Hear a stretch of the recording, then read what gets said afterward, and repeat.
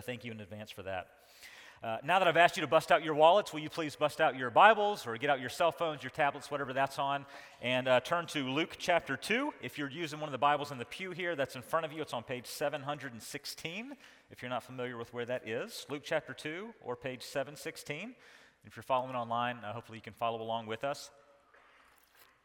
While you're turning there, Pastor George helped us kick off a series on five emotional themes of the Christmas story.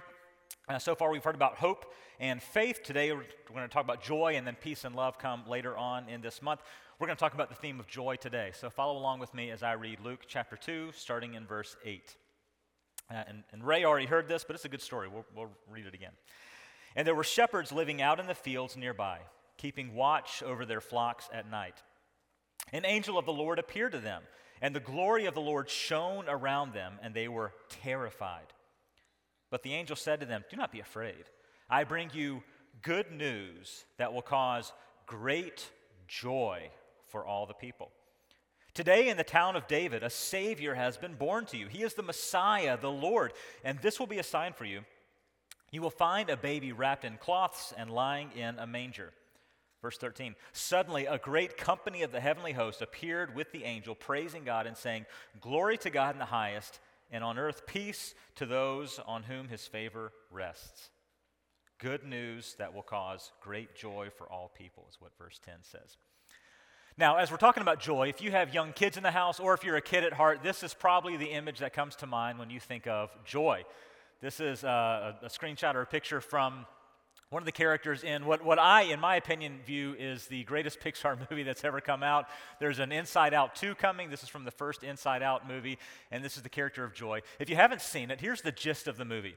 The gist of the movie is that there's a little girl named Riley. She's entering middle school, and the main characters are not the humans, but they are the emotions inside of their brains, and so these emotions are characterized. This is the character of Joy.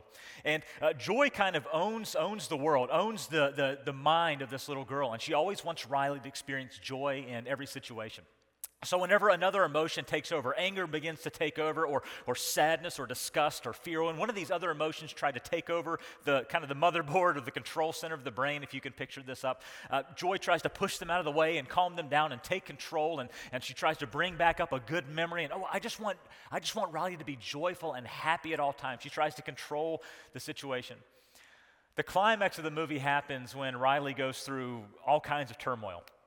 Her family decides they need to move to another city, and the house they get, it's not clean, it's not as nice as the old house they had. It's a different city, she's in a new school, she's not fitting in with her classmates. I mean, the food is different, and I mean, everything is different. She misses her friends, she misses her old life and her old city, and so her emotions just begin to wreak havoc, and she begins to break down because of this turmoil.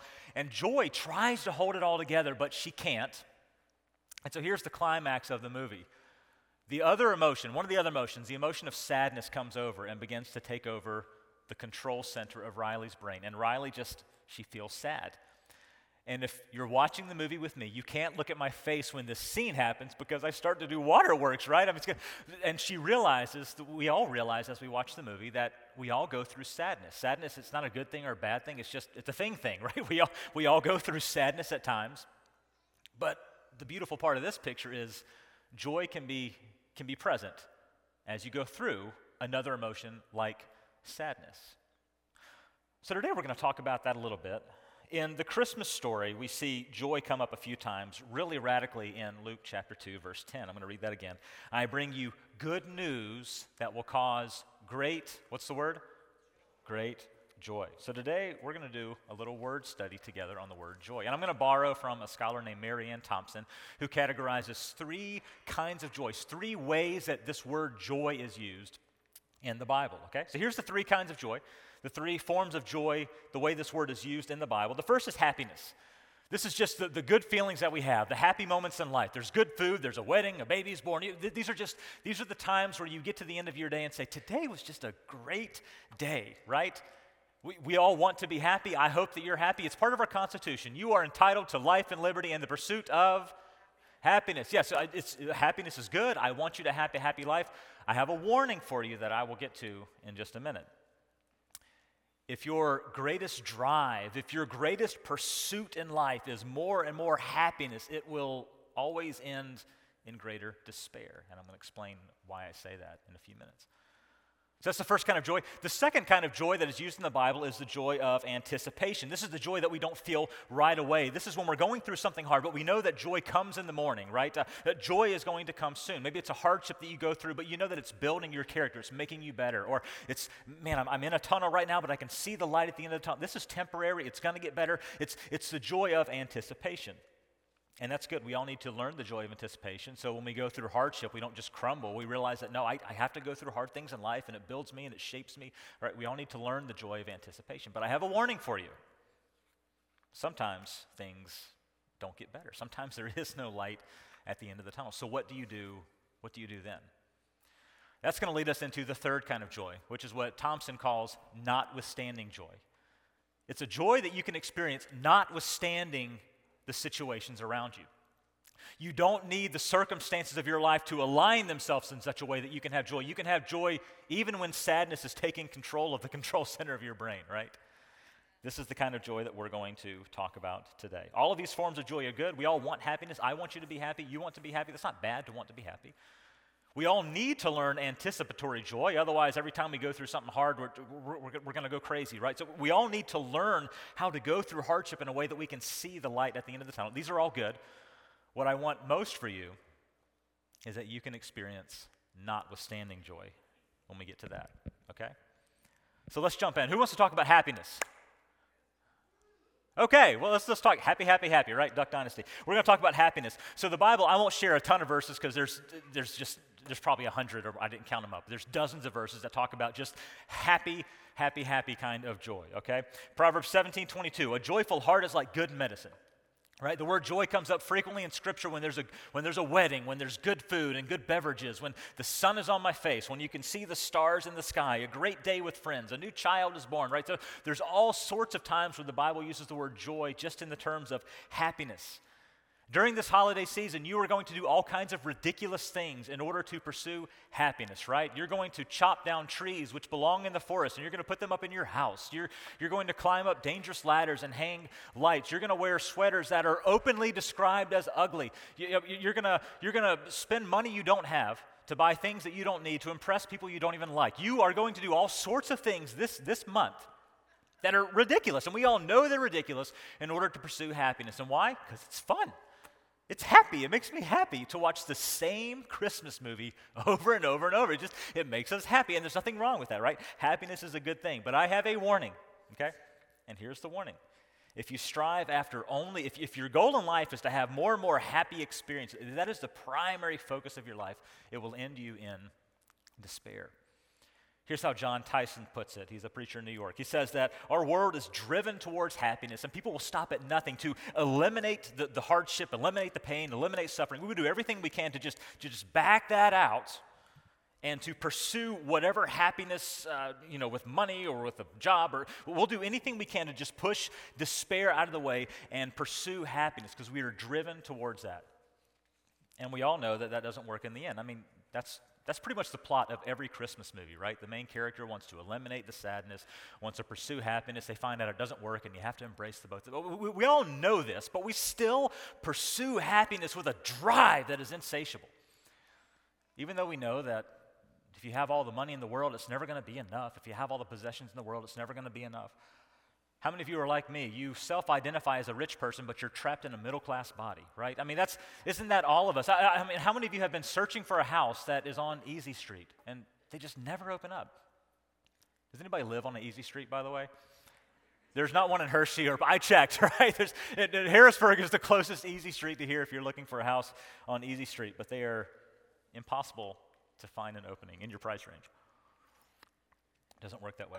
Here's what we do when happiness isn't working out for us. There's a pastor by the name of Michael Hendricks who wrote a book on this, and he says that we run to joy substitutes when we're trying to pursue happiness. Joy substitutes are these things that we find that bring us momentary, temporary happiness we're just trying to inject a little bit of endorphins into our life when we're going through a tough day, a tough week, a tough year. When it hasn't been your week, your month, your year, right? That's the Friends theme song. We try to inject ourselves with some quick endorphins. There's some low-grade joy substitutes, Perhaps you turn to, you take off your frustration when you walk in the door at home. You take it all on your family because for just a moment in time, for just a blip in time, you feel like you're in a little bit more control. And it makes you feel just a little bit better for a second. And you have to go apologize, and so it ends up bad. But for just a second, you feel like you can control something or somebody. Perhaps you turn to junk food. It makes you feel better for just a split second. It ends up wreaking havoc on your body, and you have to exercise more and so forth. But just for a second, you feel a little bit better. You turn to social media, and you just scroll through because a couple of endorphins just kind of lights your brain up for just a split second. You end up more miserable later. But just for a second, right? You find a joy substitute to run to. And we all do this. You have your substitute, and I have mine, right? They work for me for a second. There's more serious joy substitutes that we turn to, of course. There's serious alcohol issues that we can encounter. Maybe you've had a moment where you ran to a sexual affair or to an emotional affair because life was caving down on you for a season.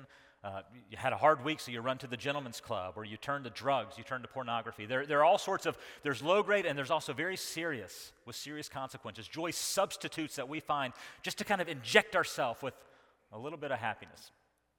But we all know they end in despair, but we keep doing them because that's the path that we have created in our minds, right?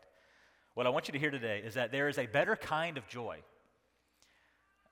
I can't gift wrap it and put it under your tree, okay? It takes time, it takes habit, it takes practice.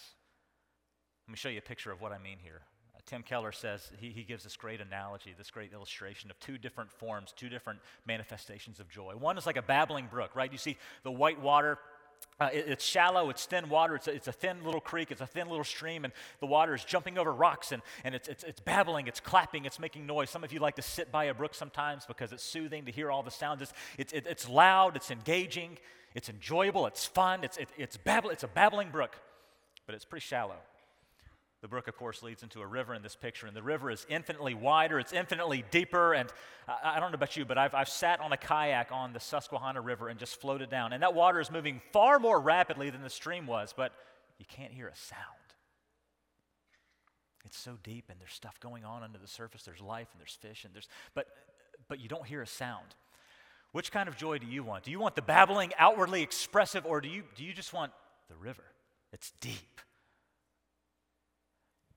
I'm going to show you how you can practice something in order to get to that kind of joy. It's a deeper joy, and it may not always show on the surface, but it's deeper. And I'm going to show you that a little bit later on. So anyway, the first kind of joy that we looked at is the joy of happiness, and that's a good joy, but there's something deeper I want for you. Here's the second kind of joy that is mentioned in Scripture, the joy of anticipation. Here are some various verses that describe that. Psalm 30 and verse 5, weeping may stay for the night, but rejoicing comes in the morning. Psalm 126, those who sow with tears will reap with joy. And so verses like this are communicating a couple things. For one, they're communicating that hard times aren't here to stay. There is light at the end of the tunnel. That's one thing that's being said in these verses. A second thing being said is that my suffering right now matters, right? I'm in look at that second verse, Psalm 126. I'm sowing seeds. I'm in the hot sun. I'm having to water. There's a lot of work that comes in, but one day it's going to produce something. It's going to produce a crop, right? So my suffering and my pain, the hardship that I'm enduring, it matters. So there's an anticipation that something's going to happen. These verses say it less abstractly and more concretely. Romans 5, we glory in our sufferings. Why would we take glory in our sufferings? Because we know, we know this, suffering produces perseverance, which produces character, which produces hope. We know that hardship, without going through hardship, you cannot grow in these different virtues, right? This is how tougher people are formed. The same kind of thing is said in James 1. Consider it pure joy whenever you face trials. Why would I consider it joy? Because we know this, that the testing of our faith produces perseverance. Right? The joy of anticipation, it's a joy that all of us have felt, but it's that confrontation that you have to do. You have to confront that person. It's not going to be pleasant, but it's only going to get worse the longer you put it off, but you're going to be able to move on if you just do it. It's signing up for counseling sessions, even though you know it's going to be hard and it's difficult and you don't want to do, nobody wants to do therapy, but you know you're going to be better in the end. So you do it with joy that you're going to be better in the end. It's the fatigue that comes from that workout or for that practice or from that sport that breaks down your muscles, causes you to be sore, but you know that you're going to be stronger in the end. It's that sacrifice that you put in today knowing that it's going to pay off 2 years later. It's that season when you're poor, when you're lonely, when you're sick, but you know that there's light at the end of the tunnel. It's the suffering that Paul writes about in Romans 5 that we just read. It's the trials that James writes about. It gives you a greater capacity for perseverance, for character, for integrity, and so forth. It's the joy of anticipation. We all have had these times hit us. And this is good. We need to learn to anticipate these things. But again, I have a warning for you. And here's the warning. We can get stuck in a habit of manufacturing joy, but sometimes things don't get better. Sometimes there's not a light at the end of this season or this hardship or this trial that we go for. And so there's different ways that, you all have tried these things. You've bought self-help books. You've listened to people on podcasts and things like that. There's different ways that we try to manufacture joy. You can look in the mirror and smile and, Nick Schatz, you're one handsome booger. Man, you can say self-affirming things to yourself in the mirror. You can start exercising, get a gym membership, take up biking, take up a habit, learn a new hobby. These are ways to manufacture joy, and they're not bad. I'm not saying they're bad. These are good things. I hope you try this. You should exercise. These are all good things. I'm not trying to say these are bad. You can remind yourself that things are not that bad, or other people have it worse than I do, and these are good things to remind yourself of. What I'm trying to say is they only go so far. They only go so far. Sometimes we can try to spiritualize hardship that we go through. You ever met someone who, it's always the devil's fault? Like, something happens to them, it's the devil's fault. Man, God must be trying to teach me something because the devil is just attacking me, and I just think there's light at the end of the tunnel because the devil is just laying hard on me. There must be some blessing awaiting, and that might be true. That might be true. But I don't know, the devil's a pretty busy demon. There's wars to start and cartels to fund and things like that. Maybe he's not behind your flat tire. Maybe he is, but maybe not. Or maybe you've met somebody or you've experienced this where whenever hardship comes, you feel like God is calling you to run away from that. Man, I thought God was calling me to this, but it got hard. I must have misread. I think he's telling me I need to leave this job. I think he's telling me I made a bad decision getting into this relationship. I think he's telling me I need to leave these friends behind. God is calling me to leave the troubles, and that could be the case, but it could be that God just wants you to go through this, right? I'm not saying it's bad to manufacture joy and look at yourself in the mirror and try to find spiritual truths and things, but I'm not saying that's bad. What I am saying is that manufacturing joy can only take you so far, and there is a better kind of joy. It takes practice. It takes habit. It takes new routines, new liturgies. You can try to inject your life with more happiness. You can try to just anticipate joy and realize that hardship builds your character and so much and so forth. But there's a deeper kind of joy. Let me explain it with this way. This is a quote from Michael Hendricks wrote this. He says, "Building resilience in difficult emotions is like buying a new cabin on a lake that has no path down to the dock. The first few trips to the dock take time and effort with a shovel and a machete, and following the path gets easier until after 100 trips, you have a well-worn path between the cabin and the dock. What's the key to this? He says, repetition is needed to build the path. You can find a deeper kind of joy. It takes repetition. It takes practice. Okay, so here's what I'm trying to get at, okay? I'm trying to repeat myself a little bit so it sinks in, but let me just speak very clearly, okay?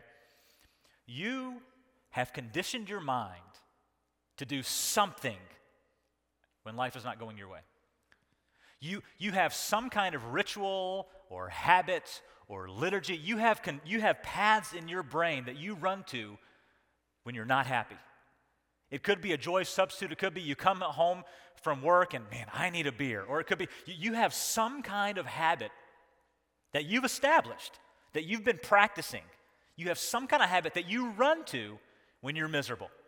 And you try to manufacture joy. You run to a joy substitute. You already have some habit that you have formed when you feel miserable. And it doesn't always work. And the joy substitute only takes you so far. The manufacturing joy only takes you so far. Sometimes it leaves you more miserable. What I'm telling you to do today is that you have to learn, if you want to have a deeper kind of joy, you have to eliminate that and practice a different habit. You have to get out the machete and cut yourself a new path that goes down to that deep river that we talked about. There's a quick path that goes right here, but it only lasts for a second. How do you carve a path? Sorry, we're going to get to that. Okay, just hang with me. Because first we need to talk about the third kind of joy. We talked about anticipation and happiness. Let's talk about notwithstanding joy. This is a rare kind of joy. It's the kind of joy that we write poems and books about, right? This is the kind of joy that news anchors will board a plane and fly somewhere far to interview someone who has somehow experienced this. This kind of joy is so rare that I personally believe you must be a Christian, a Jesus follower, to actually experience this kind of joy. And if you're a Christian, many Christians don't actually get to the point where they understand this kind of joy that Mary Ann Thompson talks about, notwithstanding joy. Okay, let me explain it with a few scriptures. Here's Hebrews 12, verse 2. We are fixing our eyes on Jesus, the pioneer, the perfecter of our faith, for the joy set before him. He endured the cross, scorning the shame. He sat down at the right hand of God. So Jesus himself, he died on a cross, penniless and naked and publicly shamed. And there's no anticipation. This is not going away. This is not going to make him better. He's not going to come back stronger. The end of this trial is the end. It's death. But somehow, despite the circumstances, notwithstanding what was happening, he pursued that future with joy. How? This is rare. This is rare to find someone who has this kind of joy. When things are not going to get better. You can smile at yourself in the mirror all you want, but that's not going to cut it when you go through this kind of stuff. How did he have that? 2 Corinthians 7, verse 4, Paul says, I am greatly encouraged in all of our troubles. And go read the context of that chapter. You'll read all about the troubles. In all of those troubles, my joy, there's no fence, there's no wall, there's no boundary to my joy despite my trouble. This is a man who, because of his missionary endeavors, had financial troubles. He went through loneliness. He was physically abused. He was being chased by the government. I mean, this guy went through some serious struggles, but his joy had no bounds. Notwithstanding all that stuff, he still had joy. How? It's so rare to find someone who is like that. Colossians 1:24. Let me read two verses for you. Colossians 1:24. Now I rejoice in what I am suffering for you, and I fill up in my flesh what is still lacking in regards to Christ's afflictions. The same kind of thing is said by Peter, 1 Peter 4:13. But rejoice as you participate in the sufferings of Christ, so that you may be overjoyed when this glory is revealed. Now, these verses are very interesting. There's many more like them, and they show us that the way of Jesus is a way of suffering, all right? In order to become the Savior of our world, of our life, in order to become the Savior of the church, in order to pay for our sins, Jesus had to suffer. And if we follow the way of Jesus, we are following the way of suffering, and somehow we are participating in that suffering with Jesus. Jesus is suffering with us. We are suffering like Jesus. And so if you're going through a struggle, or if you go through a struggle in the future, where you're saying, I'm crying out to God and asking for deliverance, I don't know if it's going to come, you're suffering properly, because the way of Jesus is a way of suffering. But there's a joy in the midst of that. It's so rare to see someone who can go through this. And there's no light, it's not getting better, but they still have joy notwithstanding. That's what we're talking about here. It's not happy. It's not anticipatory. I mean, just imagine for a second some of the early church men and women who were thrown to the lions, like taking a selfie. Hey, what's up? I'm about to get mauled. I mean, this is not that kind of hashtag blessed. Hey, what's up, followers? I'm in prison here with my buddies. I mean, this is so much deeper than any of that stuff. This is so deep. This is no babbling brook. This is so deep. It's a rare kind of joy that many of us haven't experienced. How did they get that kind of joy? How can you have that kind of joy? Well, it's not quick. It takes time. You've heard me tell you numerous times, it takes time, it takes habit, it takes practice. Let me explain what I mean by that. Once again, you have already conditioned your brain to go somewhere, to take some kind of quick path to happiness, to anticipation, to manufacture joy, to a joy substitute. You have conditioned your mind to take some kind of path to quick joy. You've already got that. Every time you reach over to adjust your oxygen tank, you swear under your breath, because just for a split second, the release of tension makes you feel a little bit better. It doesn't last, but for a split second, right? You've conditioned your brain to react that way. You've conditioned your brain to pull the dump truck up onto your mother, your friend, or whoever, and just unload that stuff. And for a split second, you feel better. You feel like you're some kind of righteous sufferer, like, this is not fair, they're the worst, and you feel a little bit self-righteous and a little bit better. It doesn't last, but you've conditioned your brain to do that because for a second, you feel a little bit better. You go home and say, I need a beer. Today, I need 2 beers. And for a split second, it makes you feel better, but the headaches and all that, it doesn't last. You know that. You've conditioned yourself so that when you have that unpleasant interaction or that boss that just drives you nuts, you go into the bathroom, you lock yourself in the stall, and you just kind of just scroll because for just a second it turns your mind off.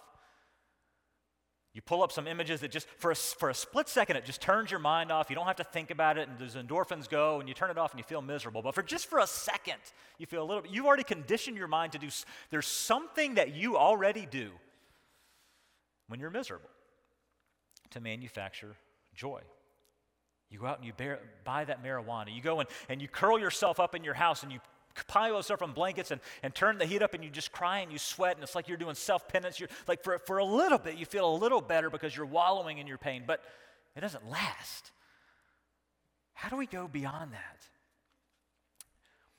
Instead of pursuing those habits, you have to purposefully say, I'm going to grab the machete and I'm going to cut a path down to that river that we've been talking about. And here's an example of a new kind of habit that we're talking about. Let me look at something that Peter said. We read one of his verses earlier. Here's something else that Peter said in 1 Peter 5, verse 7. He says, give all your worries and cares to God, for he cares for you. Cast all your cares upon the Lord. First, here's what that does not mean. Peter is not saying, go to God in prayer and say, God, this is not fair and this isn't working out. Please make it work out. Amen. Oh, I feel better now. I've cast my... No, that's not what he's saying. I believe when Peter is saying to cast your cares upon God, to give all your worries and cares before God, he means take a long season of prayer and process your emotions. God, this is how I feel. I'm going to name the emotions that I feel.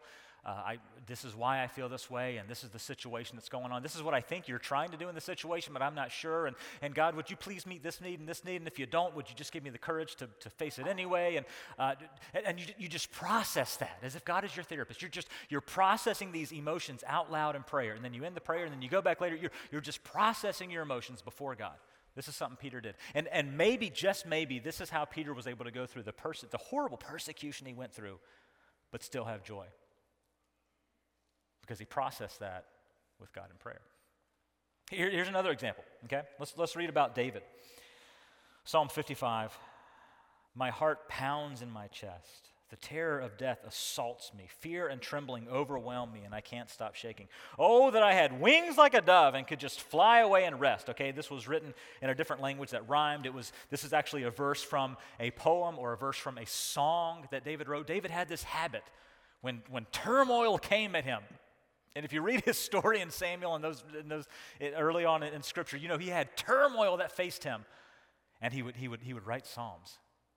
He would write songs and he would sing them to God. And this is how he released the pressure and the stress and the tension. He would write psalms and he would sing them to God. And maybe, just maybe, this is how David got to the point where he faces this close, where he faces the person who's been trying to take his life. And he drops his sword. Maybe because he had this other habit, this other path formed in his brain, maybe this is how he was able to mourn the death of his child for 7 days. And at the end of those 7 days, okay, I'm going to the temple now to worship. Maybe this is how he was able to actually have notwithstanding joy, because he had a different kind of habit established. Instead of running to these joy substitutes, instead of running to manufacturing joy, these people like this, they run to some other kind of habit. What's your habit going to be? It takes time. You're not going to just master it tomorrow. But if you start practicing that habit now, you have a miserable day at work, start a new habit. What's your new habit going to be? My job is just to tell you this stuff. Your job's to find the habit. You got to figure out what's your new thing. Grab a machete. What's your new routine, your liturgy, your path, your habit? What's your new routine when you feel miserable? You have to find your own routine that brings you back to God and allows you to process that with God and have joy notwithstanding the other circumstances. So today, we've talked about 3 kinds of joy. We've talked about the joy of happiness. This is good. A lot of happiness during this season. Whether you're a Christian or not, I hope that you have learned some tactics to enjoy more happiness in your life. But once again, I have a warning. Pursuing happiness at all costs will always end in despair, because you cannot eliminate You cannot eliminate your pain and only pursue it. It only works for so long.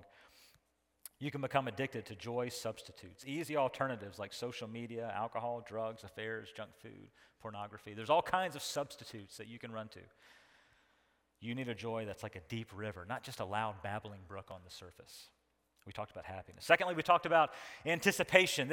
And I hope that you can learn anticipating good times in the future. I hope that you can learn to see there's light at the end of the tunnel. I hope that you can learn to say that this is hard right now, but it's shaping me into a stronger person. I hope that you can learn that. This is very good. But once again, there is a warning. Telling yourself that things could be worse and others have it bad. Telling yourself these narratives and stories and manufacturing joy can only take you so far, because sometimes you don't emerge from trials better. Sometimes things don't get better. Sometimes that illness or whatever doesn't go away, that situation doesn't get, sometimes things don't get better. What do you do then? What do you do? That's when we talked about the third kind of joy, notwithstanding joy. And more than anything, I hope that you all can experience joy notwithstanding the circumstances going on around you. I do feel like I need to say, my personal opinion is that this kind of joy is only available for those who follow Jesus. And here's why I say that.